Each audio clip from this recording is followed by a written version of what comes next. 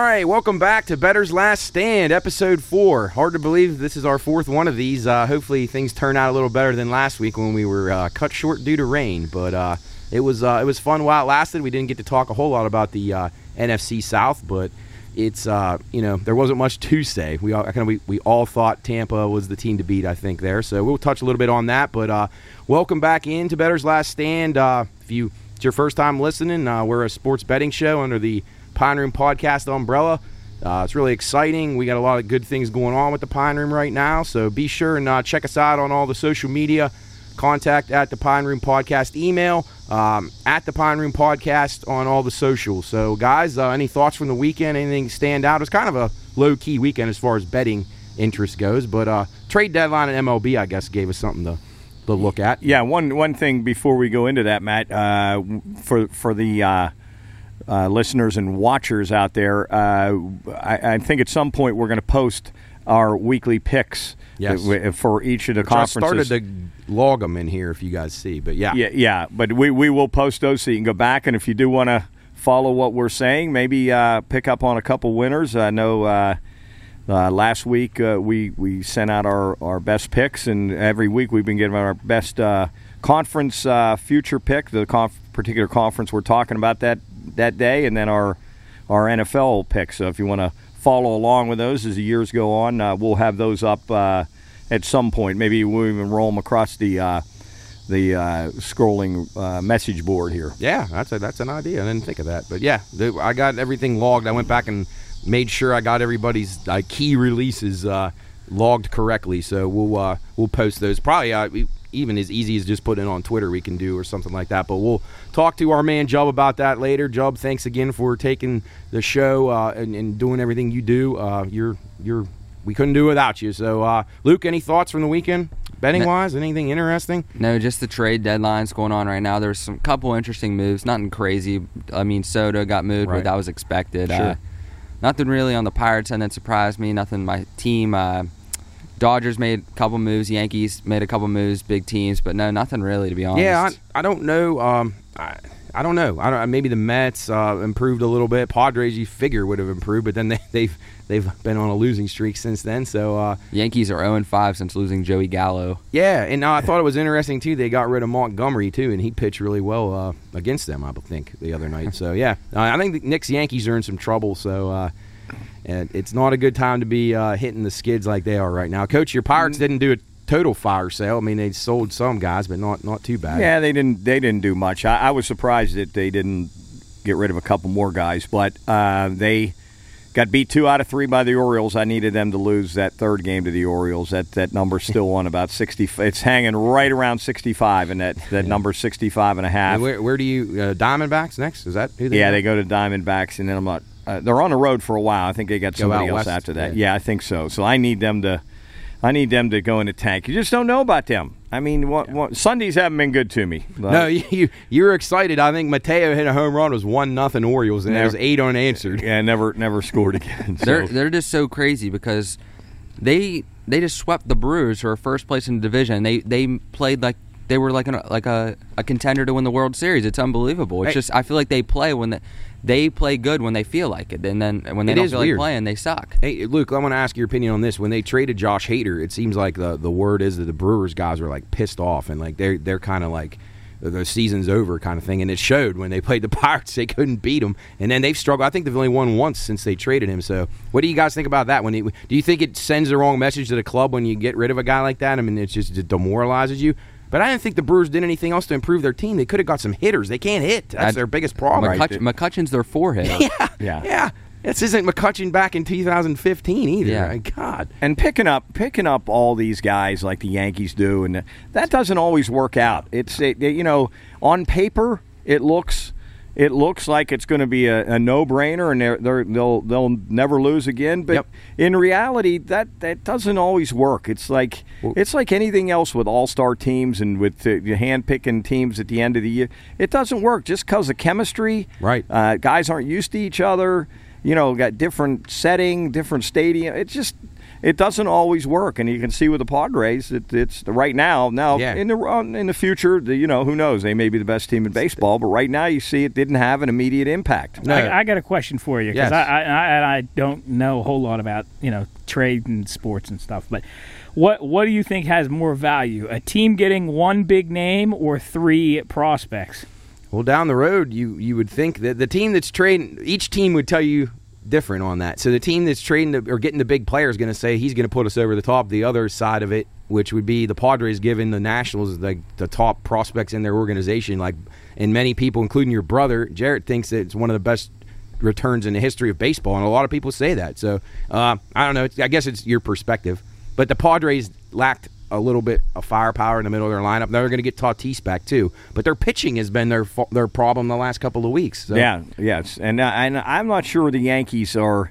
I don't know. As you said, they're showing some chinks in their armor. Yeah. I Garrett don't know. Cole as an ace just worries me if I'm a Yankee fan. And they go into these droughts where they can't score. Amazing with that lineup. They got shut out the other day. They a couple of games ago they scored one run. Yep.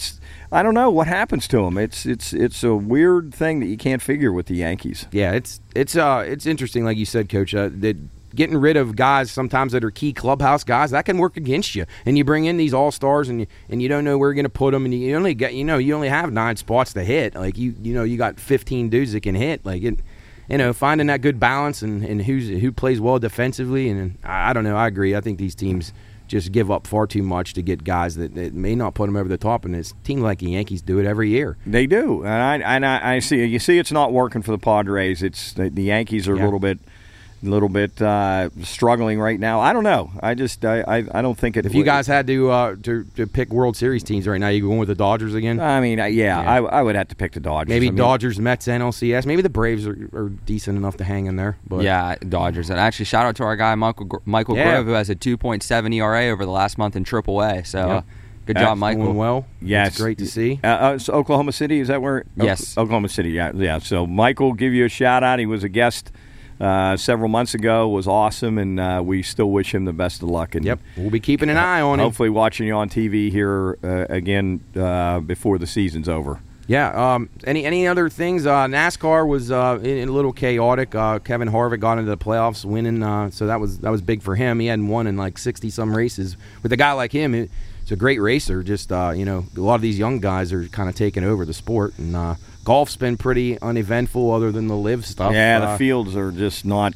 I mean, they're not even worth watching, to be honest. They're tough. They're tough, and you love golf. I love golf, and it's been tough. It's been very, very tough, and it'll be interesting to see how the live golf thing shakes out with the lawsuits going on and crazy stuff. You got Deshaun Watson thing going on and on. Like, at one point, in Deshaun Watson, for whatever you think of him, good, bad, whatever, like get this thing resolved for his say. He deserves that at least. Like, get it taken care of. Like, get the final say. And his teammates, the Browns, his teammates, they got it. Sure. And the fans need it. I mean, it needs to get over and make it for all parties. Yeah, definitive decision and get over with and get on. And then Brittany Griner, I just want that to go away. Yes. Either just keep her there. Hopefully that's what happens. Yeah. The NFL is a mess, though. I mean, they suspend Deshaun Watson. Well, they didn't really do it, but like 6 games for, he had like 25 women who he didn't do good stuff with. And then Calvin Ridley bets on his own team and gets a whole year suspension. I don't think that's really fair. It seems way out of whack. NFL's had a problem with that for a while. Back to the Ray Rice thing. And he knocked his wife out, and they gave him 2 games at first. And then he's never played again. But they need to improve their penalties. And fortunately for our sake, the Brittany Griner thing doesn't affect betting and all. So we're good there. We'll definitely probably talk about her on the podcast tomorrow, I'm sure. Everybody be sure to check us out, Power Room Podcast. Joe, what are we, 21 tomorrow? Yeah, episode 21, yeah. Well, it's not sporting news, but you guys just broadcasted your first show today. Yes. Well, it kind of ties into this. We did our first show down at the WKKX building. The Watchdog folks, Rocky, his sister Kayleen, and Howard Monroe were nice enough to give us an opportunity to come down there and try ourselves out in the studio for an hour show on Mondays from 2 to 3, and we were just down there, came right up here, and guys, that was fun down there. It was a good start, I think. Yeah, that was really fun. We gave him an overview of what the Pine Room is all about. Tried to give him paint a picture. It's like talking to someone on the radio, obviously, which we were doing, but like I was talking to Luke coming up here about broadcasters that don't paint the picture like on a radio broadcast. They might yell and scream at a play going on like we're not there. Right. But they're yelling because they're there, and we're like, what's going on? Like, so I tried to paint a picture of what the Pine Room is really about. It's still, I'm sure, hard for people to understand what it really is till you see it. Right. But I thought that was neat that we got to tell everybody what it's about and then how the podcast actually started. And, it was really an engaging conversation to try to describe how this whole Pine Room has evolved. So It was fun. We had some laughs. Luke made us laugh a little bit with a couple of his comments. Yeah, and Jarrett, talking high school. Jarrett was on there, and we had a really good time. So that's weekly at from 2 to 3 on the Watchdog. That's 1600 AM and 97.1. WVOY. I can't remember the call. I thought it was 97.1. Hang on, I might have had it on my sheet. Yeah, I get it real quick. But for those of you that didn't catch it, I believe those are being recorded on the Watchdog's website. So if you go on watchdognetwork.com, you can, maybe not today, but within the next couple of days, you can listen to past broadcasts. It's like in podcast form? Yeah, we should be on there. So go ahead and check that out. And we got, we're getting close to high school football now. We had fun with that. Matt's... We're going to do some really good twists on high school football. We're going to put some lines on it, obviously for entertainment purposes only, but we're going to put some lines on them and some middle numbers. So if you want to check those out, tune in next Monday, 2 to 3, and we'll be giving week 1 of the high school Ohio football lines out. That's going to be a lot of fun. Matt already has them. He's zeroing in on it. I got to tighten them up though. He has some guys like on the other side heavy. So. He hasn't shined them up real shiny yet, but they'll be ready to go. And you people that are looking for some college action, we're only 2 weeks away this coming Saturday from week 0. Yep. So we're getting close. So you better start looking at your lines. We're again, we talk a lot about gambling on this show. We're not professionals, obviously, but Matt's probably as close as you can get to a professional. Well, I work on one side of the profession, but that's the easier side of the profession. Yeah, in a way. And Luke delves into a lot of facts and a lot of statistics and knows players recruiting classes. So he gives a lot of great analysis on that end of it. He doesn't participate in it, obviously, but he not yet. Yeah, not yet. But it's going to be a big celebration up here when he is into it. He's going to be really good. Yeah, he's going to be really good. I'm sure we'll have that streaming live when he makes his first bet up here in the Pine Room. Luke, do you think you're going to be good at this, or you're not even going to do it when you get older? Oh no, I'll for sure do it. But when he gives his picks, he probably knows what it's like to feel on the bad side of things. But at least he doesn't lose cash, so that's good. Actually, I have a question for you guys. Absolutely. So, would you guys pay $200 as the cheapest ticket for the WVU pick game? Mark and I have had this conversation many times about I'm not driving up to a game and just you'd have to pay me money to go to that. And you could say any game to me. Yes. And I'm just my days are going when we have this whole setup here and we got the drinks, we got the food, we got the bathroom close, we got the TV, 7 TVs, so we can watch all the games, and we wrap everything up in 2 minutes from some guys are 2 minutes from home, other guys 5. Yeah. It's not worth it to me, the hassle. I'm over all that. You cheated death enough times in your youth back in those days. Yeah, and I'm over all that hype and all the excitement. Not that I don't love watching on TV. It's just the thrill of a lifetime for me to watch. The traditions and the excitement and just the upsets and college football. There's nothing like it in my opinion. But to go and back to that question, Luke. No, I wouldn't go if I had a free ticket. It would have to be a special occasion for me, Luke. Not Pitt and West Virginia, that just doesn't do it for me. Maybe like an Army-Navy game or something with the pageantry that I could really enjoy that. I just thought that was the cheapest. Yeah, outrageous. Yeah, that seems way overpriced. But they might have to do that. The Mountaineer people are probably buying all the tickets up right now. Yeah, so. But when you hear that that Bruce Springsteen's charging $5,000 for a ticket to go see his concert, that sort of puts things in perspective, doesn't it? I know, kind of outprices everyone. Yeah. Yeah, I mean, what the guy you went to see, Jarrett, who was it? Morgan Wallen. Tickets were like stupidly outrageous priced for that. So that's because people were actually they were buying them and reselling them for crazy high prices. Yeah, what a mess. Yeah. So anyway, back to that, Luke. Would you pay to go? Would you pay $200 to go watch Notre Dame and Pitt if they were playing at Pitt? Oh yeah, for sure, but just not West Virginia. I know it's a great game, but I mean it's just two programs. It'll look just fine here on the TVs in the Pine Room. I would not be wasting my time. Plus, Pittsburgh is a tough city to drive in. It's bad when you're sober and you're fresh, and then driving up there, sitting in traffic is just sold out. We've all done it enough. That's what I heard, Luke. I heard it'll be a good atmosphere. It's cool. I mean, if you could parachute me in there or drop me in of a helicopter, then maybe I'd think about it. But nah. And back to the betting world, we've hit on some particulars of betting. Talked about the totals, over unders. We've talked about the underdogs. We've talked about fading the public. We've talked about teasers. Talked about parlays. We talked about the importance of managing your money. So we want to hit on a few more things today. Matt always has a few more.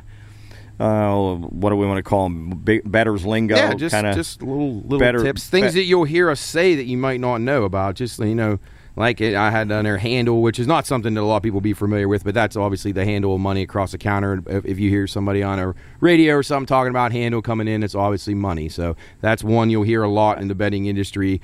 Consensus plays, and those are things that the majority of the people were on. And consensus plays they kind of mean different things to different people. You can have the consensus play of 5 prognosticators gave out these games, and 4 of them picked that, so that would be the consensus that they picked the Jaguars or something. But then you got the consensus just as far as the betting lines go. Across the board, if you're looking at 20 different books and you have a game that's around 7 points and, 18 of the 20 have it at 7, and a couple have a rogue 7.5 or 6.5. So you'll see that, and you'll hear them. People will talk about that consensus. So that's kind of like what the average is, what most places have. So that's when you'll hear us talk about. I don't know if we talked about money line betting. No, I don't know if people know that. That was going to be my next one. Right. I think I think there's 2 that we would like to throw out there that maybe that you'll hear us talk about that. Matt and myself, Luke, we could all give you a little insight on. But he just mentioned the money line, and that's an important thing to remember when you're betting. Any sport, obviously, but in football, it's really, really important. Like if you could get huge odds, if you think that you think that Notre Dame could possibly upset Ohio State, I don't know what that money line would even be, Matt. Do you know what that is? I'm not really sure what it is right now, but it would be a heck of a return on Notre Dame if you felt strong enough about that. Luke, you may have some insight on that about do you think there's any chance Notre Dame can win that game? I don't know. It's just I really love the new coach. That's all I'm going to say. He's doing a great job on the recruiting trails right now. I mean, we're beating out top SEC schools for these kids. Like yesterday, I just told Mark on the way up, actually, top linebacker in the class named Jaden Osbury, who lives 4 minutes away from LSU's campus, and his dad works at LSU, committed us over Brian Kelly and them. And actually, Brian Kelly said that he went to Louisiana because the state recruits itself. And the top 12 recruits in the state ofLouisiana, none of them are committed to LSU. I think that's awesome. Jeez. Yeah. Well, that's fascinating. Yeah, back to the money line. Money line actually means that you're betting your team just to win, even if you're getting, like Notre Dame's getting 14.5 points. Yeah, I'm looking at the money line right now. So right now the Irish are plus 490. So that's on DraftKings right now. So that's about a $5. So you bet $1, you're doing almost 5 there. Yeah. So but Notre Dame has to win the game. If they cover the spread, and you bet the money line, you still lose. Right. And money line angles that interest people a lot. You'll hear professional guys. A lot of times they're going to take the points because they're going to tell you never leave it to chance. You want those points. But you see people, semi-pros or guys that give out picks, will kind of hunt in the NFL or college. Teams that are catching, especially if you see it under a field goal or field goal and a half, like if you see a team +2, +2.5, those are spots where if you like the dog, you might want to take a shot there because a lot of times the 1 and 2 points don't factor in as much. They can, not by any means do they never, but the key numbers of 3.5, and that's another thing you'll hear about a lot in betting. Key numbers, 3.5 are obviously keys, working through 3, 6, 6.5, 7. Those are key numbers. You don't see things hit on 5 a lot, 4. Right. So guys are out there hunting numbers like that, and that's where you want to take your shots on the money line. If you like a team getting less than a field goal, it's definitely worth a risk. Yeah, absolutely. And then the other one I wanted to hit on was. You'll hear us say the line moves. It's called a steam move, and the line moving, and that obviously means that the public money is heavily going on one side or the other. Too obviously, if it's going on the underdog, the line is going to drop, and the other way, if heavy money on the favorite, and they usually move a half a point based on. Right. I don't know how much money has to be. It depends, and I've talked to, actually, I ran into a former or bookmaker. Actually, he's just kind of on hiatus waiting to operate his next book. But he was telling me about that. A guy that used to run, his name's Bill Sattler. He ran all the Caesars books for years, and great guy. I learned a ton from him. I went and hung out with him before I actually got into the industry, and he's just a wealth of knowledge. Been in the racket for years and years. But it kind of depends on the property. So where I work at, a $10,000 bet may move the line a half, but it Caesars properties at some of their spots it could be $100,000. So it depends, but big money in on one side, depending on what is in that market or how much is in the pool, is gonna start to influence your steam plays. So and the reason that line moves is the books want to get action the other way, right? To even it out because they don't want to get murdered if that favorite comes in and wins big. So and books don't want to move that. They don't, because when numbers hit in between where it started and where it finished, and it falls in between, that's when they get their worst beatings. So what's the largest line movement you've ever seen? Oh, I mean, nowadays with the way the injury news breaks and stuff, I mean, you could have 3 touchdown moves in college games now if a quarterback's out. You wouldn't have seen that years ago, but it would have been kind of hush hush. The biggest one I've seen is when the Broncos had to start the receiver quarterback. Yes, the over under dropped like almost 20 points. Right. Yeah, and those instances like that with the COVID, you saw some haywire stuff with the COVID. I mean, just the drastic moves, like you said, Luke. Player availability, the total just drops immensely. The spread reverses. There were some games I remember during the COVID year where you had a team that maybe was close to a touchdown favorite ended up being a touchdown dog. That's how much they swayed. But if, let's say there's no outside things that happen. Yeah, and it's just a straight up game. What is the biggest money or line? It kind of depends on when you look at it. So if you traditionally in college football, they'll post, like, obviously we have these lines for the first couple weeks out right now, but say on week 2 or whatever, Sunday night they'll start posting them at places like Circa or the South Point or the Westgate in Nevada. They start posting them online at Pinnacle and some of the offshore books.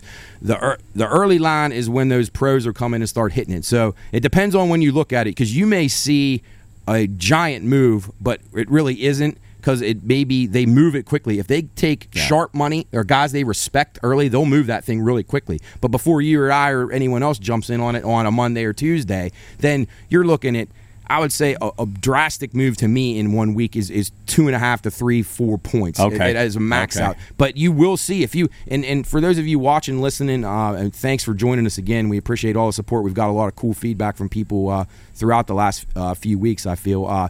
There's a good site, wagertalk.com. Go on there and you can see what these lines open at. And there'll be like 20 books across the top. You can see what they are at those books. You'll see where the opener was, and you'll see how much they moved. And you can see totals in college football by a Tuesday morning. You can see when they post those by Wednesday, you'll see maybe 6-point moves because those pros hit them so quick. But another really neat thing, and it's something to definitely take note of, is Mark was just talking about the money coming in lopsided, the public money. You can see the difference between ticket count versus money in, and you'll start to see. So ticket count, you'll see a ton of tickets on the favorite that the public's loving. And then you'll see a complete opposite on the actual money. So if the other side is getting money as far as the actual total of the bets that have come in, then you start to think, okay, pros are on that side. So you start to look for little spots where maybe you can get an advantage. You'll see that the tickets are saying that Pitt's, and 89% of the tickets are on Pitt, but there's more money on the Mountaineers, and that's telling you that the bigger bets are coming in on that side. So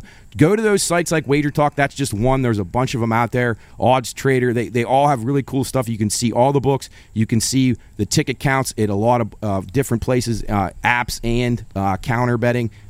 So check those out. Use those to your advantage, because if you can find a team that you like or have a good opinion on, and there's a difference there from public money versus the pros, then you want to be on that side where the guys are kind of right. Yeah, do the books communicate with each other so they don't get middled? Well, again, it would depend on the property and what they have in the pool. So, no, I mean, you will see, obviously, the consensus, the bookmakers that trust each other and know each other, that have been around a long time, they're going to confer on certain numbers. Or if something's out of whack, like if they're taking ridiculous money. That's another thing, too, and people think that illegal gambling, legalizing gambling is a bad thing. It's not. It actually regulates it more. People talk.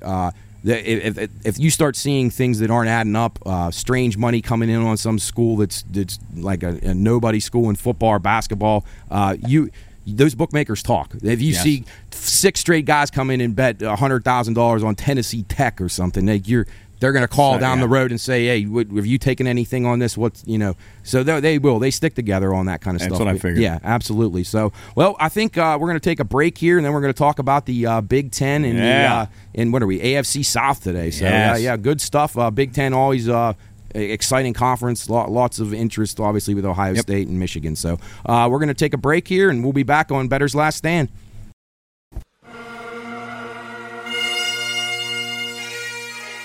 This show is for informational and entertainment purposes only. All wagering activity should only be conducted by those 21 years of age or older and within the confines of federal, state, and local law.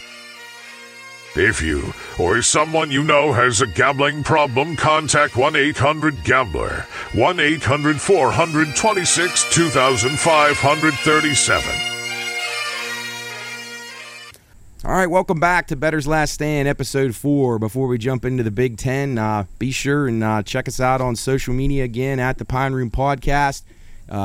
Check our store out. I got the Champ Signature shirt that Jub worked on, thepineroomshop.com. If you want to get all your Pine Room gear when you come out and see us live, or come up to the Pine Room yourself and hang out, whatever you're fancy, go in there and get it. We got a lot of good stuff. Jub worked his butt off, and thanks again to him for everything he's done to guide us along in this entire thing. So, guys, let's jump right in here to Big Ten football, and obviously got to start with the Buckeyes. Whether we like it or not, they're going to be really, really good. I think they're the team to beat. I don't think there's any bones about it. I mean, there's just they're the team to beat. I think just loaded everywhere. Going to be tough, but I don't know. Maybe Michigan gives them something. What are you guys thinking? Will they stub their toe like they did last year against Oregon? Right. I don't see it happening this year. I think their schedule is not a cakewalk by any means, but everybody has tough games on their schedule. But they got Notre Dame out of the gate, and that's a top 10 team. Right. They got to play Wisconsin. I know you're down on Wisconsin, but that'll be a battle, I would think. They got to go to Penn State. And they got Michigan. So, I don't know. They could stub their toe. I don't think they will. I think they're just too good, too fast. Yes. Just defensively, can they stop the run? That's one of the big questions with them. Can they stop the run? And that's kind of what did them in last year against Michigan. Michigan just dominated the line of scrimmage against them. Absolutely. So but when you see if they can hang against teams like Utah, like they did in the Rose Bowl, the wide receivers on the outside, my goodness, just unbelievable. Luke, what are you thinking? They probably got the best three-headed monster there is in college football. And they get they have 2 guys drafted in the first round, and it doesn't even matter. These guys are better probably. I mean, C.J. Stroud's looking to be the number 1 pick in the draft with Travion Henderson, Jackson Smith, Nick Jigba, then Marvin Harrison on the other side. I mean, where's it end? And I thought that Stroud got a bad rap last year. You guys remember that when they got beat by Oregon, and they struggled struggled a little bit against Minnesota early in the year, and the Ohio State guys, people I know, work with, whatever, and they got to get rid of this guy. Like, this kid, I thought the kid looked good from the beginning, and I just he's going to have growing pains. I mean, I feel like he's very talented, and obviously with the weapons he has. Jim Knowles was a good hire at the DC position as well from Oklahoma State. And they needed to shore up a little bit on defense. They definitely did them in the last couple of years. But I find it hard to think that they wouldn't be in the playoff. It's just going to be, like you said, Mark, unless they go on a road maybe to a Maryland or somewhere. Maryland beat them a few years ago, I think. You never know. Big Ten is a tough enough league on the road. It's never easy. But their schedule isn't the hardest. Yeah, it's not the hardest, but there's obviously some tests in there, but I think they'll pass them all. All their special teams are back. The entire crew, their kicker, their punt. Absolutely. People forget about that, how important that is. But I think their punter only punted like 36 times or something last year. Barely used. Who punts less, him or Alabama's guy? We always been say a good bet right there. Yeah, we always say that up here. They sometimes they have to wake Alabama's punter up. Yeah. He's on the sideline sleeping because he never gets called. Never. Yeah, that'd be a good gig to have. Alabama, but again, Ohio State will be. That middle at 11, I mean, I can't see them losing 2 games. It seems to me like Ohio State always has a solid kicking game. I see it for years and years and years. They're just one of those teams you see and you know that they execute special teams wise. They make makeable kicks, and that goes into covering spreads, and they're probably one of the better teams in covering spreads over the past decade or 20 years even. And special teams play such a huge role. And you got a punter that can pin a team in with that with a good defense. I mean that goes into the spread. Absolutely. Too. Teams get pinned in, and then they got to punt out of their end zone. And then you give that offense a short field. Right, and those special teams are just incredibly important. I know they don't get talked about much. I don't think they get talked about as much as they should. Not nearly enough. But the special teams. So they got all their special teams back too. So they're going to be, obviously, I mean, it's going without said. They're very, very, very difficult to beat, and I would probably play that over 11, but if you can find 10.5s out there and you like it, look for it. But it's probably juiced through the roof. It's juice. I think 11's even juiced. Yeah, through the roof. it's just going up more and more. And it's hard to argue against. So yeah, I think we're all kind of on that. Luke, I hate to be your. I know you're confident in your coaching staff, but your D coordinator, I'm sure he's breaking the films down heavy. But he's got a lot of work to do. I'm sure he'll do a fine job, but that's going to be a tough challenge. Yeah, unfortunately, I got to go with the Buckeyes over. Just too much firepower on both sides. I mean, I know the defense struggled last year, but there's just too many athletes that defense can't be good. In a conference, too, that is good, but I feel like as we get into this, they're going to talk about Michigan taking a step back, Michigan State, so on and so forth. I think, man, it's their league to take, I feel like, unless somebody makes a big jump. But the next team we'll talk about is their arch rivals, Michigan.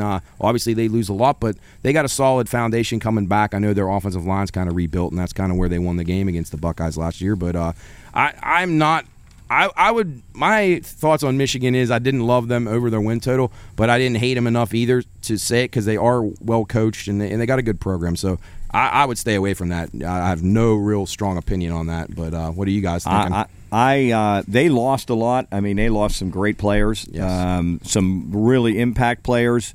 But I think they'll be now their quarterback situation. I mean, they got J.J. McCarthy and Cade McNamara. Yeah, right. And McNamara's back. And did McCarthy play at all last year, or is he brand new? No, he played a little bit. He's the run guy. Yeah. Okay. Yeah, so I don't like that. I think, Luke, you might have talked about that on one of the shows about the quarterback.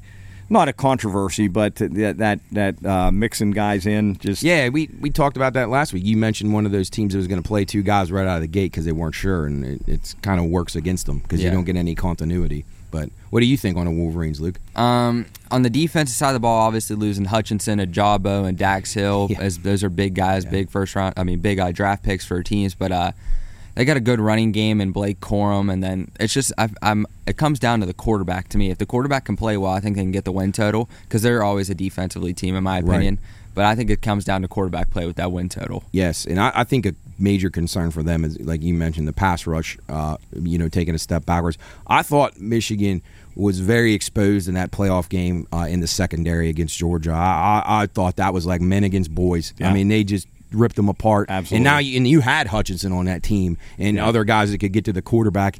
And obviously Georgia's like an NFL caliber offensive line, but if you can't get pressure and you can't cover, it could be tough. But Michigan's always well coached. I'm assuming they'll rebuild their line and they'll run the ball pretty well, but quarterback play will come down to it. Can they make enough big plays to beat a team like Ohio State? Because I don't think they'll be able to dominate the run game like they did last year against them. In the next couple of years, they're going to be. I don't think they'll be very good at all. He's a Harbaugh. They don't talk about this enough. He's a horrible recruiter. He's really bad. I feel like he's kind of stuck in the 1980s version of football. I feel like Michigan's always slow, and obviously Mark and I will tell you, we have family members over in Maryland that are just diehard Wolverine fans. So shout out to the Greasers. But even they know that Harbaugh, he struggled to get athletes in there, and I was happy for him last year that they did well and they beat Ohio State. That was cool to see once in a while, and that's good for that rivalry. If Ohio State beats them every year, it sucks. But I don't know. I'm lukewarm on the Wolverines. I'm gonna take a wait and see approach. Don't love them, don't hate them. I will say this. I look at their schedule. I've looked at their schedule many times. Their schedule is not really very difficult. I agree with that. If you look at their schedule, they come out 3-0 automatically almost. Well, definitely 3-0, and then they got Maryland at home, so they should win that one. And they got to go to Iowa, who I'm not sold on Iowa. I think they'll be okay, but I don't think they're. I think Michigan will be favored in that game at Iowa, and then they got to go to Indiana. Definitely. So they could conceivably be 6-0 going into Penn State at home, and then they have Michigan State at home. Yeah, there's a chance, and obviously see how it plays out, but there's a good chance Michigan will be favored in every game this year except for Ohio State. So I agree. Very good chance. Yes. Obviously, it depends on personnel and things that happen, but so I think that number 10 is right. The 10 is right on. Yeah, if I had to pick, if you had a gun to the head, I'd be playing the over. Yeah, definitely. I agree. So, I agree. Yeah. But I'm not big on that. I think 10's right on the number because I think they could easily lose. two games. They could stub their toe, and with their, like Luke said, if the quarterback play doesn't come through, you can get beat on the road for sure anytime in the Big Ten. So moving along, staying in the state of Michigan, we go to the Spartans. Coach and I talked a little bit about them yesterday. I'm not a big backer. I think they kind of were very fortunate last year in a lot of games, and I think they'll take a step back this year. What are you guys thinking? Here's an amazing statistic about Michigan State.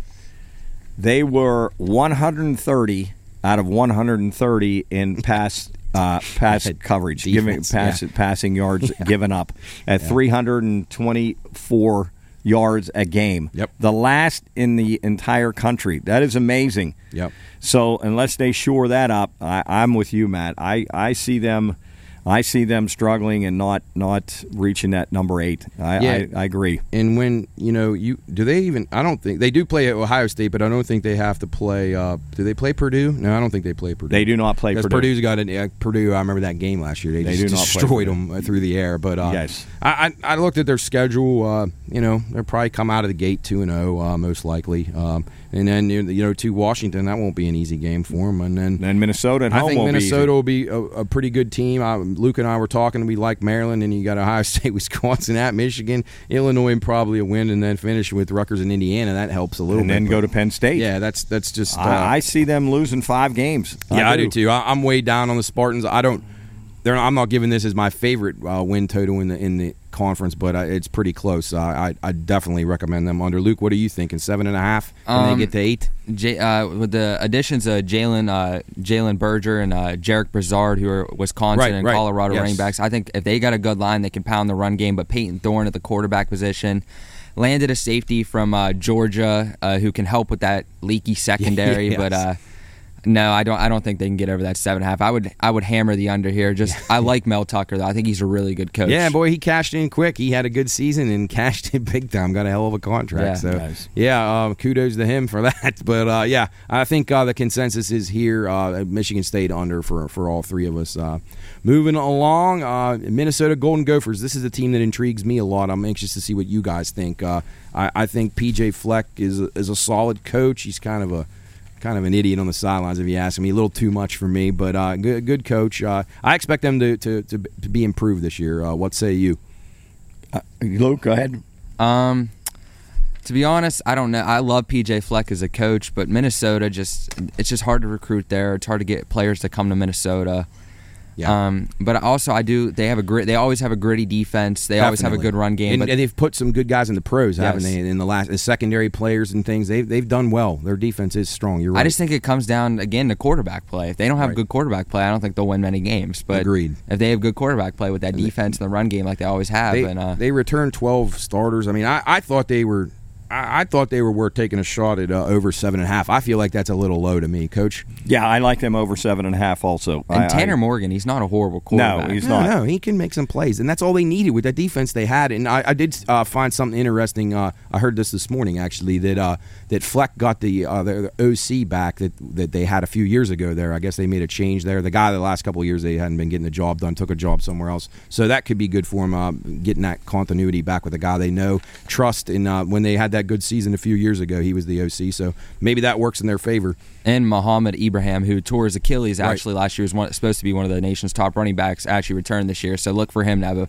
big breakout year and be one of the best rushers in the Big Ten. Yes, a lot of people were picking them if they could beat Iowa, which they haven't done in 5 years. I don't think people think that they could compete for that other side of the conference, the west side. I think something that I noticed looking through their schedule right out of the chute, they don't have to play Michigan or Ohio State. Correct. That's correct. Help a ton. I mean, those are the two probably that most people would say would be the standalone two best teams, and when you can avoid them, that definitely works in your favor. I mean, they still got some tricky games, but as everyone else does at Michigan State, at Wisconsin. But I mean, like you said, Coach, not super high on Michigan State, not super high on Iowa. They have them at home. You get Nebraska, Northwestern, Rutgers. At Penn State could be tricky. That could be tricky. They seem to always play them pretty tough. But yeah, I'm a backer of the Gophers, and that's my favorite play in this Big Ten is the Gophers over 7.5. So I think you guys are kind of in agreement with that. I like that too. Yeah. Okay. Moving along to the Nittany Lions, Penn State.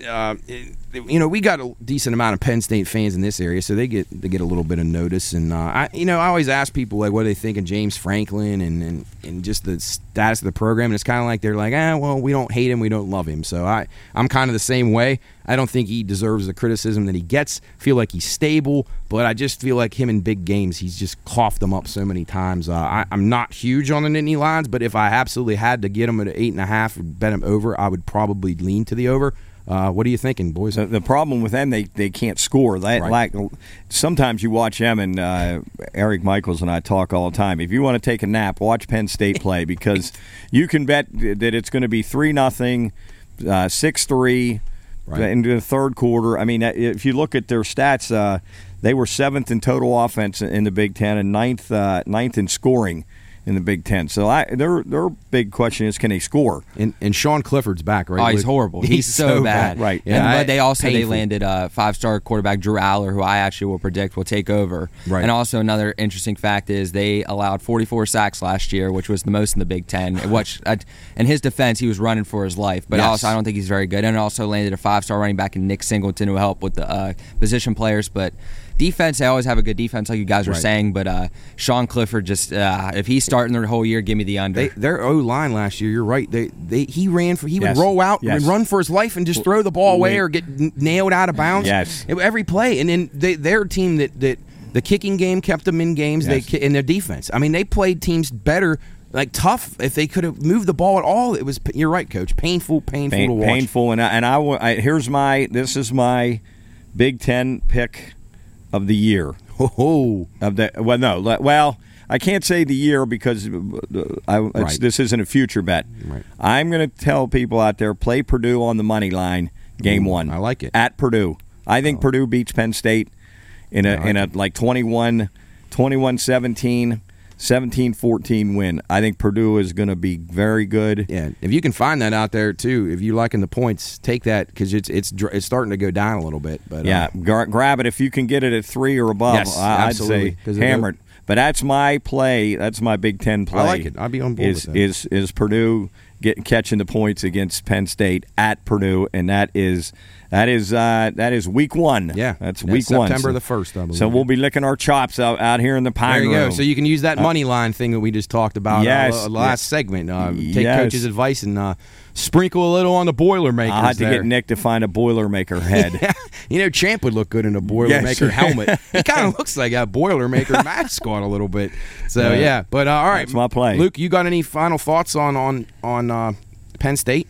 If Sean Clifford starts the whole year, under. But if they make a QB change and Aller can come in and do something, over. I felt like every week when I would look at Penn State's lines last year in the game lines, it was like immediately that the line would drop 2 points immediately, the total. It would be like open at 39, it'd be to 37 by lunchtime because everyone knew they couldn't score. And then when they play teams like Wisconsin or something, they were painful to watch. Yes, very, very bad. So, all right, moving along, Iowa, another team with a spry offense that can move the ball really when you well. watch Penn State play Iowa, man, you are going to be in for a day. You'll have time to go get a hot dog. You'll have time to go get a bathroom. Yeah. If you want to catch a little net, Champ usually takes a nap during the Big Ten games. Yeah. Who could blame him? I mean, some of these teams. I mean, I was just looking down the middle of this conference, and the quarterback play is so poor. Yes. And we'll talk about we're gonna talk about Iowa here, but the other teams there too. Luke, what are you thinking on the Hawkeyes? I mean, always well coached, but great defense. They got a great defense, but just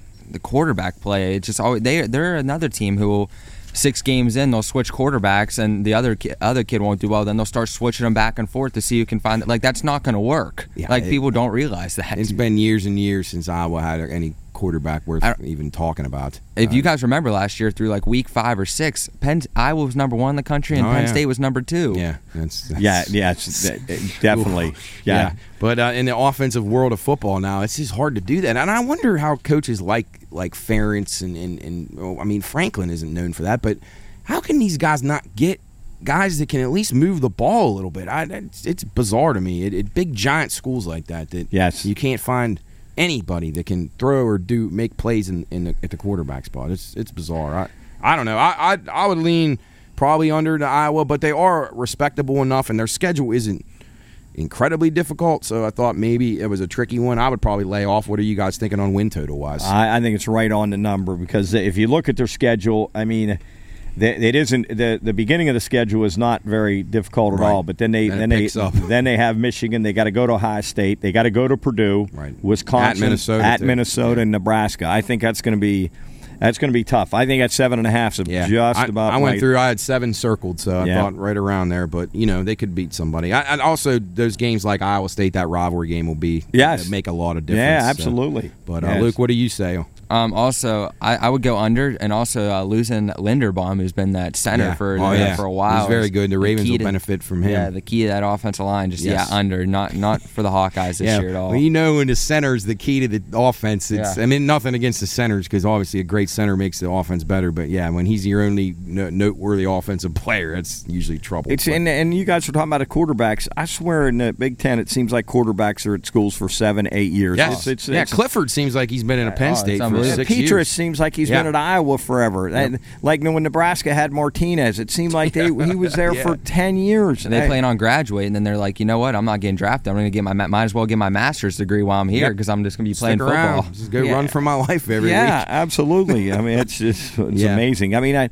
when we go to Purdue, talking about Purdue, their quarterback's been there 6 years. Yeah. It's his 6th year, Aiden O'Connell. So crazy. But, all right, next move. So back to Iowa just real quick. We're all kind of lukewarm on them, probably more to the under if we had to make a choice. Don't feel comfortable. Let's go in this order of the list, no particular order. Nebraska is the next team I have. So Scott Frost is kind of a D-Day for him. So he's got this game in Ireland to open the year against Northwestern. I thought he would do well there, but it is alma mater, but it just hasn't worked out. Yes, yeah. And I look at their schedule, and it starts out decent, but the end of their schedule is brutal. They could lose 4 straight. Minnesota, at Michigan, Wisconsin at home, and at Iowa. Yep. So they could and that could be the end of Scott Frost. It really could be. Yeah, I mean, he's going to have to. He not only got to win this game against Northwestern to start out. Then the next 2 games they should win relatively easily. But then, I mean, look at those games. Oklahoma. Yeah. I mean, it's just and then at Purdue. Yeah, at Purdue. I mean, even at Rutgers, they're not good enough to even say that game's a win. Yeah. So I don't know, Luke. What are you thinking on the Huskers? Well, they did get Casey Thompson, the Texas transfer quarterback who was inconsistent last year, and they lost Adrian Martinez. And also, they had 18 turnovers last year, which that's not going to do the job. Which I don't know. Scott Frost, I like him. I thought he should have stayed at UCF, in my opinion. He had a great program running. And that's there. like one of those things where it's your alma mater and they come calling. Obviously, recruiting is a hell of a lot easier to recruit to UCF than it is to Lincoln, Nebraska. So I know I wouldn't want to be going to school there, but I mean, they were 3-9 last year, and I can't see how they're going to improve by 5 games to get that total over 7.5. Yeah, with that schedule, I'll tell you what. If the 7.5 to me just seemed way off. I agree. I thought that should have been more like 5.5. I agree. 6 at the most. But I mean, I don't know how. There was some rogue 8s out there, people. I don't know if people were thinking. Here's the thing: a misconception in betting. Just because the coach is under the pressure and he has to win, it doesn't mean he's going to. And it's just like a team that has to win to get into playoffs. It doesn't mean they're going to. Right. So don't fall into those traps. Use your mind. Think things through before you start firing away on gut instincts of Scott Frost, he's up against it. Well, basically every coach we've talked about, for the exception of Ryan Day, is up against it in this league. Maybe PJ Fleck, but we're not on board with the Huskers, and it's just that's another team too. It's a shame that their program's fallen off so much, but I don't know. We'll see what happens. I feel like them moving to the Big Ten maybe not was their best move for them. I feel like they probably should have stayed in the Big 12. But anyway, moving along to Maryland, the Terrapins. I'm pretty high on this team. I think Luke is too. Coach, what do you feel about the Terrapins? I'm not as sold on Maryland as you guys are, but I do like them more this year than I did last year. They were a little painful. They weren't very good to me in the betting world last year. They were difficult. I mean, I look at them be a little better. I know Luke likes a quarterback, don't you, Luke? Yeah, to his brother, yep. Talia Tagovailoa, Rakeem Jarrett, one of the best receivers in the nation. They return all 5 up front. Yep. But defense is always an issue for them, so they're going to have to outscore their opponents just like USC and all them. Yeah, I find Maryland to be one of these teams and Mike Loxley's done a pretty good job, I feel like. He took over that program. It was kind of a mess. They had that issue with the kid dying, and a lot of bad things happened to them. He's done a good job stabilizing. He's brought in great talent, offensive talent at least.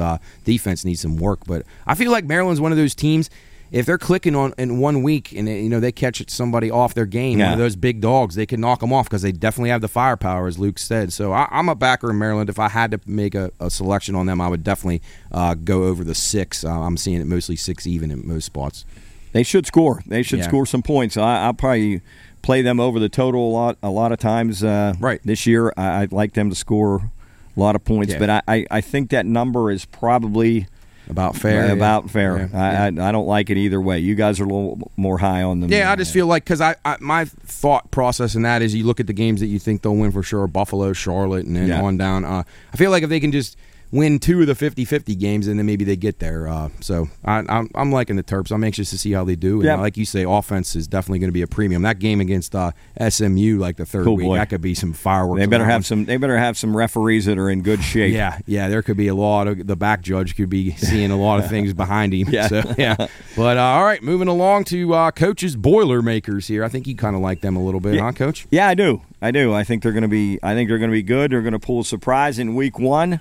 The experienced quarterback. I think they've.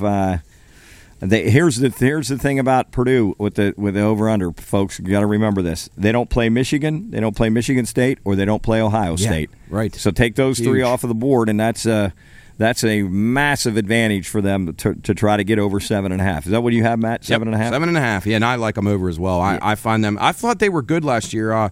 They had some bad luck and some close losses, and they played teams that were probably more talented than them pretty well. Quarterback play was good, which in this league, if you can get anybody that can make plays at the quarterback spot, that's a benefit to you. So, Luke, what are you thinking on the Boilers? They did lose. They're both players on both sides of the ball, and David Bell and George Karlaftis, who both went to the NFL. But Aiden O'Connell, he's a good quarterback, but they also averaged 2.8 yards per carry last year, which that's not going to get the job done. And relying on him to throw against those big 10 defenses is going to be tough. But I like the over here just because of that schedule. I don't think they're going to be incredible, but I think they're good enough to beat the other teams. I feel like they can win the games they're supposed to, and like Coach said, they knock a Penn State off, and they get at Maryland, at Wisconsin. They can win those games. I mean, they get Iowa at home. They could win that game. I like them. I think they're in the right direction. They're going in the right direction. They bring back enough talent to make some noise. So if they can beat Penn State, which I like a lot, and then it's going to Syracuse will be a little tricky for them in Game 3. Right. So if they can go 4-0 with the rest of their schedule, I think they can definitely get over 7.5. Yeah, I had like Syracuse marked as a definite trap game. Yes, all 100%. Is just scary. Yes, but, yes. Yep. All right, moving along to Piscataway, New Jersey. Let's go talk about Rutgers here. I found it hard on this team. I liked them a lot last year, and they disappointed me. They couldn't score. Yes. They couldn't move the ball. They hung in games. I don't know. 13.7 points per game. There you go. That says it all. Yes. It was agonizing. Again, another team that was agonizing in this league. I don't know. I was a year too early on. Maybe they'll be better. Do you have any personnel wise, Luke? Did they get any upgrades? Anything of note to you that stood out to you? Not really, but I am a big fan of Greg Schiano. I think he's a really good coach, and I think they're an upset kind of team. Like, they're a team you don't want to play. You think it's a walkthrough, but you're one of those teams Absolutely. you take lightly, and then next thing you know, you're going to lose to them. I think that first game of the year against Boston College would be a great game. Oh, I know yeah. people will look at that and say that's terrible, but like Coach said, put point spread on it, and two evenly matched teams. It could be pretty fun. Yes. What are your thoughts on the Scarlet Knights, Coach? I'm with you guys. 3.5 wins. Looking at their schedule, I see, if they could get Boston College, maybe. Right. And then they should obviously beat Wagner. Yep. And then they'll be a favorite against Temple. So, absolutely. There's 3 wins there. Right. Now, obviously, then it's going to get tough, but they got Indiana, which will be a coin flip. And Nebraska at home, too. Yeah, right? So I like them to go over 3.5. Yeah, I do, too. I do. If I had to make a recommendation, I would definitely lean over the 3.5 or 4 if you can get it. They're starting to take a little action on that, so I think it's up to 4 now. But if you find 3.5 out there, jump all over that. Get on it. Yep. All right, moving along. Illinois. This team is interesting. I think they got did they get the quarterback from Syracuse? Luke, I think that Tommy DeVito, I think transferred in a QB. I don't know. Yes. I don't feel great about Illinois, but I always feel like Illinois can pull out one big win a year. It seems like it, especially at home, maybe a snow game. I'm not a Bielema fan. I kind of think he's a blowhard idiot. But I don't know. They're dangerous at home. I think 4.5 win total. That's a little low, but I don't know. I kind of probably sit them out. I think. What do you guys think? Yeah, I'm with you. I think the numbers I think it's a little high. I don't know if they can get to 4. Yeah. Looking at their schedule, they're going to be underdog in every game except the Wyoming game.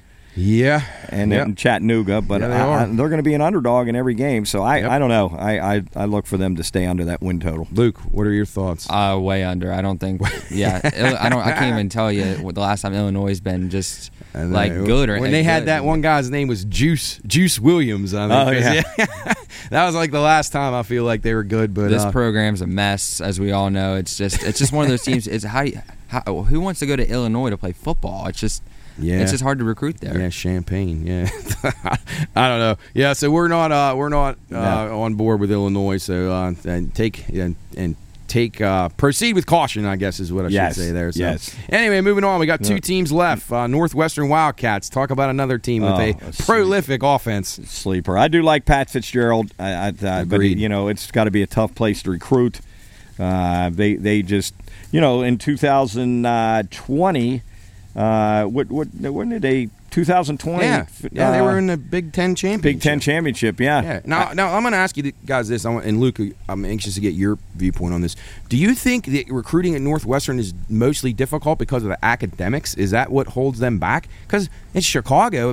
I know people don't want to go spend winters there, but man, it's a big city and it's a great place to be or live. I've always found it weird that they couldn't get players, but maybe it's because of academics. What do you guys think about that? I would say that's the main thing, because you guys run into that too, right? Notre Dame.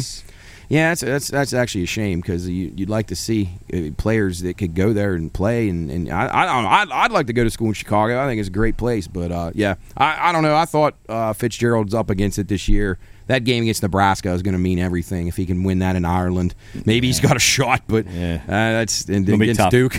I don't know. It's hard to find more than 2 or 3 at the most wins. Right. Maybe they can get Illinois at the end of the year. But the QB battle between Brendan Sullivan and Ryan Helinski should be a good one. But the headlining player on this offense is Peter Skoronsky, who's projected to be a first round pick on the offensive line. So that's really all I got to tell you about you. Oh my! So they're not deep at the skilled spots, huh? No. All right, moving on to the final team, Indiana Hoosiers. This team was on top of the world a couple years ago, and then plummeted massively last year. They were really good. Yes, exciting to watch. Very Penix, who we talked about. Where did he transfer? Did we talk about him last week? Washington, a couple weeks ago, Pac-12. Yeah. So I don't know. I found it very hard for Indiana to get over 4. I just don't see it. Nope. I'm with you there, and not even waste too much time talking about them because I think it'll Luke, be you got any thoughts on them? No, I'll just throw this out there. Connor Bazalik he transferred from Missouri, was the quarterback there last year, but he's not going to help him. But the Hoosiers are a mess too, losing Penix and all that. I think they could be up against it. Western Kentucky might hammer them week 3. They could have a rough go. They got to go to Cincinnati. Oh boy, yeah. It doesn't get easy for them. Okay, closing thoughts then. Big Ten wise. Anybody worth any value on anybody to win this conference outside of Ohio State? Can you make a case for anyone coming maybe just out of the other division and maybe they get lucky and Ohio State gets knocked? I don't know. I couldn't. I think out of the other division, I don't think they can win the conference, but I think Minnesota could surprise and win the West. That's the only thing I think. And I'd recommend if you can find out there are some places that have the team to qualify for the championship game. Maybe throw or win that side. Maybe Minnesota's worth a shot. Luke, any closing thoughts on the Big Ten? No, to be honest, I don't really have any great picks here. I feel like it's a challenging league this year, just losing a lot of NFL talent, so we don't know. I think there's could be some surprising teams. What, if any, was your favorite of the anything? Did you have anything that stand out? Maryland. There you go. Maryland over. Maryland. All right, and I like Minnesota over. And Coach, what was yours? Mine is Purdue. Boilers. Purdue to definitely cover the line, but I like them to win the game. Actually, win the game. Awesome. All right, well, we're going to take a break, and we're going to talk a little NFL with the AFC South. Thanks again for joining us here on Bettor's Last Stand. We'll be back in a couple minutes.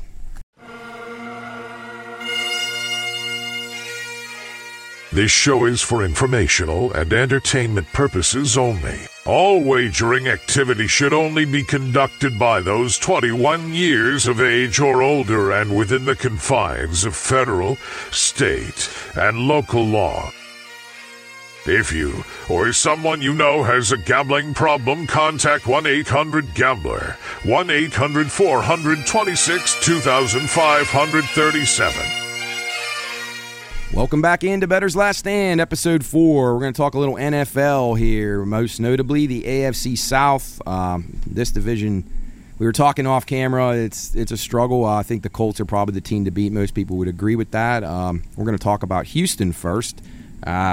Win total posted 4.5 for them, 30-1 to win this division, 130-1 to win the AFC, and 250-1 to win the Super Bowl. Obviously, this team has been in the news for bad reasons with the Deshaun Watson stuff, and then the aftermath for them or the role that they played or whatever. But I don't know. I didn't think that Davis Mills, the quarterback, was that terrible last year. I thought he made some plays. Lovie Smith takes over at coach. And opening thoughts on the Texans, guys? I'm not a Lovie Smith fan. I don't know. I just don't think he's that good of a coach. We watch his decisions in games and just sometimes I shake my head at some of the things he does. I just don't think they're going to be very good. I mean, you look at some of the statistics from last year with them, they were just awful. Yeah, I know. They had a 172-point differential, minus 172. Third worst in the NFL, and I don't see it much improvement there.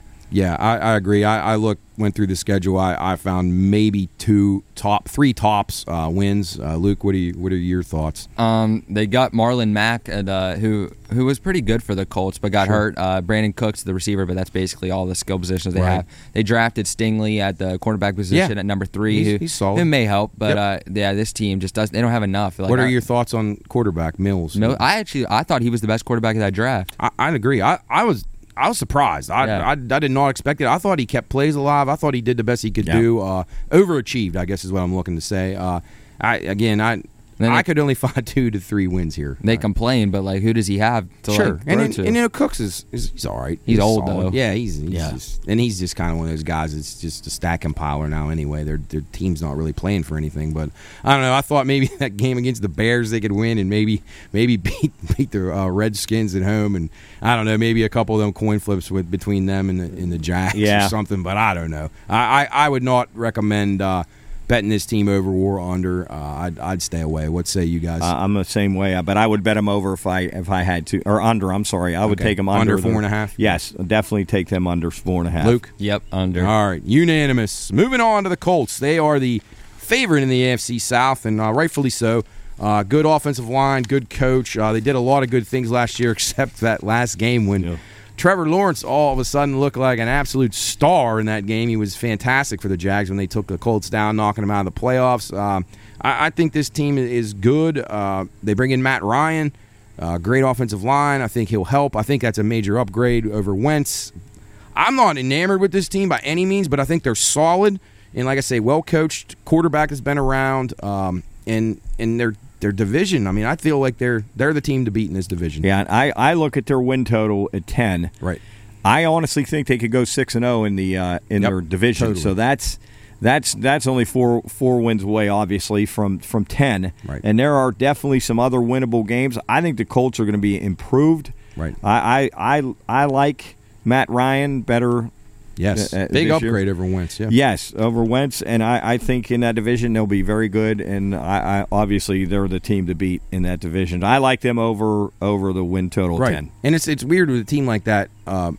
You may not love them, but then you look at the schedule, and like you said, Coach, maybe 6-0 in the division, and that's more than halfway to the total that you need to get to. So, yeah. And their schedule again this year is the second easiest in the NFL. Right. Luke, what are you thinking on the Colts? I like them over just with Jonathan Taylor. They don't have a great receiving core, but the issue is here Matt Ryan staying healthy. If he doesn't stay healthy, then they're not. I don't think they'll win games because I don't even know who their backup quarterback is. No, I agree with that. But he does have a great line to play behind, so that's got to help him out a lot. Nick Foles.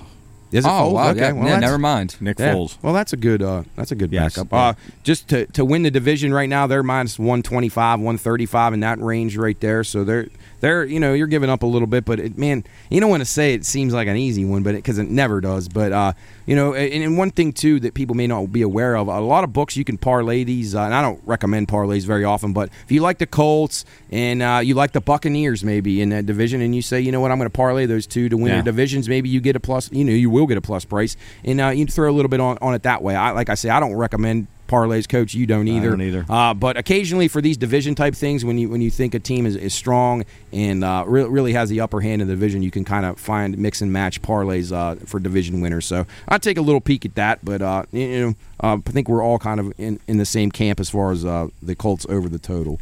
Yes. Moving on to friend of the show. We got to get him on here on the podcast or this show sometime. Talk a little betting and all kinds of other good stuff.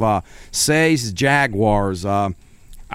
I think this team showed some signs at the end of last year. They obviously get past that disastrous coaching situation with Urban Meyer. So I'm high on this team. I'm not 6.5's tough, but I think they'll be right around it. What say you? Say this is for you. This is going to be my play in this division. I'm playing the Jags over their total. They have the 8th easiest schedule. Job, you're smiling, you're laughing because you know that. Say it, give me the boom, boom, boom. Cannons. And I know what's going to happen at the end of the year. They're not going to do what you're saying they're going to do, and you're going to get mad at it. And then I'll blame him. Right. Yeah, I was going to say Say's in for a long winter. Why? Well, I'll say, why you talk me into this every year? It costs me money. Yeah, well, he'll have video proof that it was your choice this time. So, Luke, what are you thinking on the Jags? I'm a fan of Lawrence. I like ETN will be back this year. Yes, I hear he's doing great at training camp. I like James Robinson though. I know he tore his Achilles, but I thought he was a great back. Yep. Defense losing Miles Jack. Defense would be struggling, but I think they get to 6.5 easily. To be honest, I love Doug Peterson.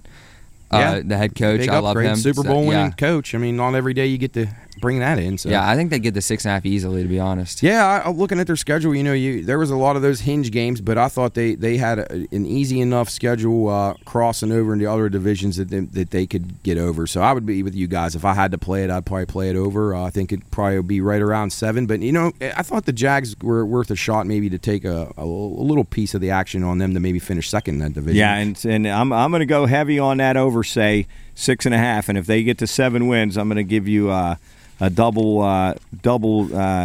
serving of my wife's cinnamon cake that you love for dessert. And he might shotgun a twisted tea with you, too. Shotgun a twisted tea, eat about 12 Duggar's wings, and have 3 pieces of the cinnamon cake. We're going to celebrate. That sounds good. That's making me hungry already, boys. All right, moving on. Oh, real quick, back to the Jags. They are 8-1 to win the South Division, 65-1 to win the AFC, and 130 to win the the Super Bowl. I don't know. You never know. Matt Ryan goes down. Nick Foles goes down. Maybe the Jags win it at 8-1. But that could be a shot. Yeah, you never know. I think if you can do those straight forecasts where you got Colts and then Jags, I think that's worth a look to finish second. All right, the last team, Tennessee Titans. I'm way down on this team. I thought they were smoke and mirrors last year. Had the number 1 seed. Bad playoff performance by Tannehill. They're starting to face some pressure. Then they use A.J. Brown. They got a lot of things going against them, but they do have Derrick Henry. Win total sitting around 9. I'm leaning to the under on this. I don't think they'll be quite as good. What are you guys thinking? I don't think they're going to be as good either.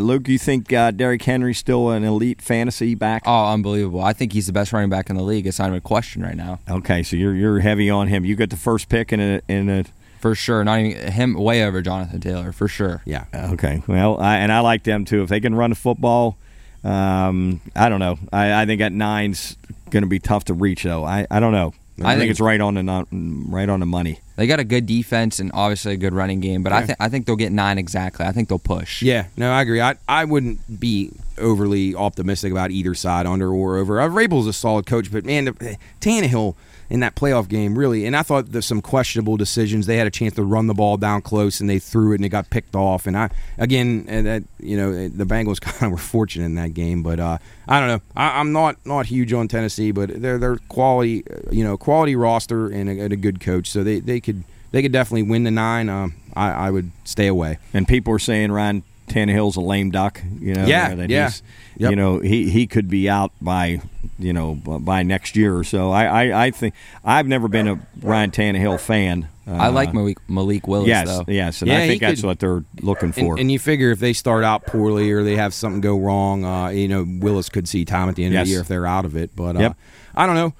Overall, closing thoughts on this division, guys. I got to be honest; it's not one of my favorite divisions. I think that the teams are sort of sleeper division. Maybe some teams on the rise a little bit. But it'll be fun here when Say gets excited about his Jags. That'll be good. Him and Nick will battle. My play of this division is Henry to be the rushing leader.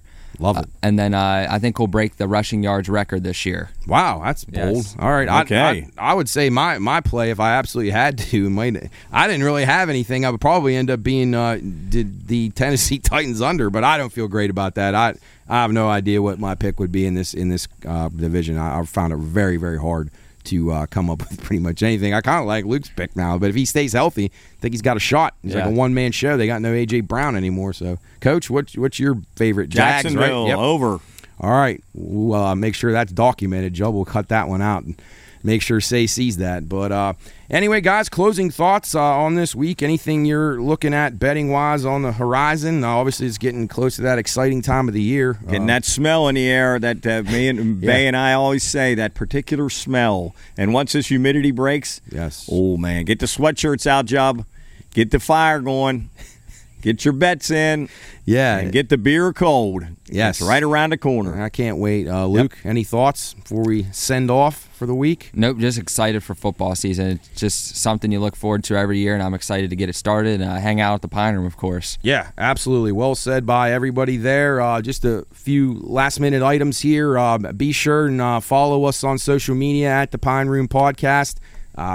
Check us out everywhere. YouTube, all the streaming services. Jubb does a great job. He gets these shows up quick. They're edited. I mean, he goes beyond imagination how much work he puts in. So great job by him. Thanks to everybody who's been supporting us. Thanks to the Watchdog for our show this afternoon. Really excited about that. Catch us every Monday, 2 to 3 p.m.